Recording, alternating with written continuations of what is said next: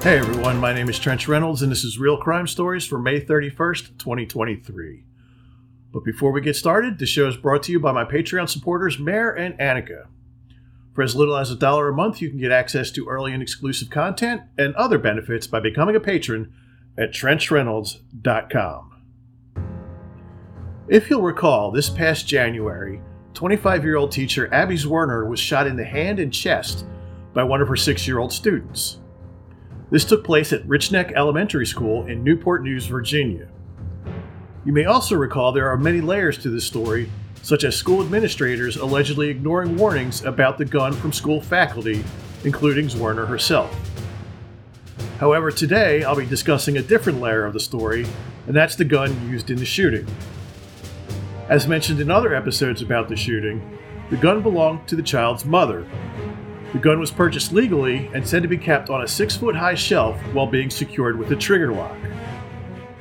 On April 10, 2023, 25-year-old Deja Nicole Taylor was indicted on charges of felony child neglect and a misdemeanor count of recklessly leaving a firearm so as to endanger a child. And I'm not exactly sure how I feel about this.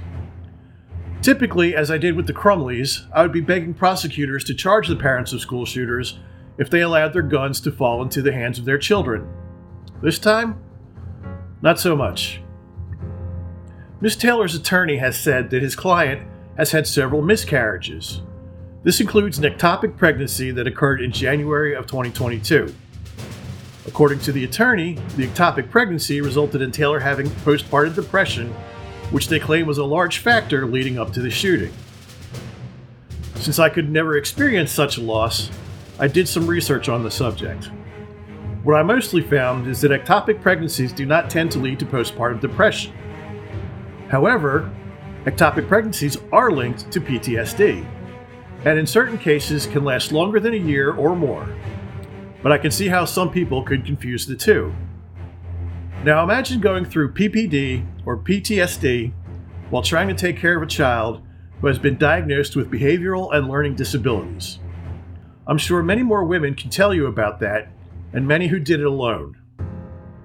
My main concern would be if Miss Taylor was receiving any treatment for her condition, because if it wasn't controlled, I could see a situation where the gun may have been left unattended. Her attention to detail could have been compromised, which could have resulted in the gun not being secured.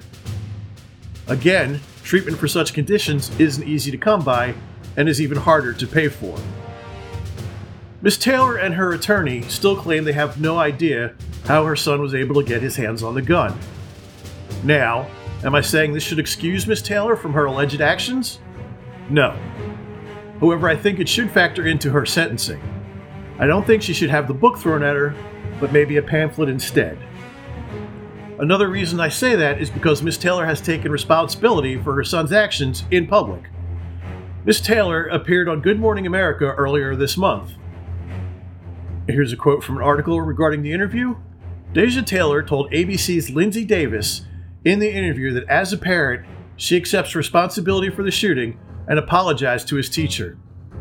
That is my son, so I am, as a parent, obviously willing to take responsibility for him because he can't take responsibility for himself, Taylor said. This is unusual as historically, in my opinion, the parents of school shooters often refuse to apologize, putting the blame on everyone else but themselves. Not every parent of a school shooter needs to apologize. There are those who are even the victims themselves.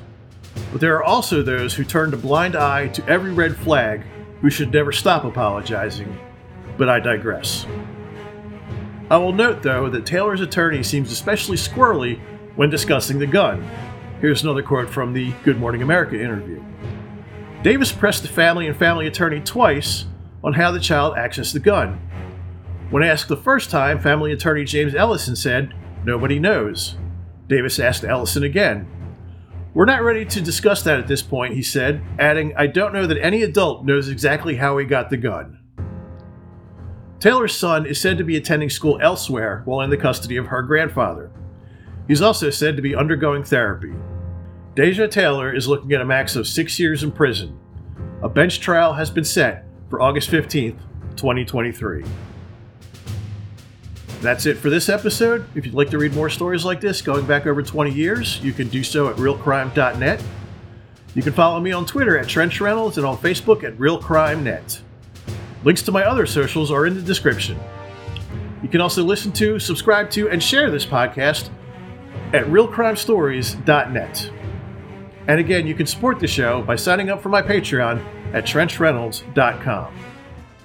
So until next time, don't let anyone else tell your story, because you are here for a reason. I've been Trench Reynolds, and this has been Real Crime Stories.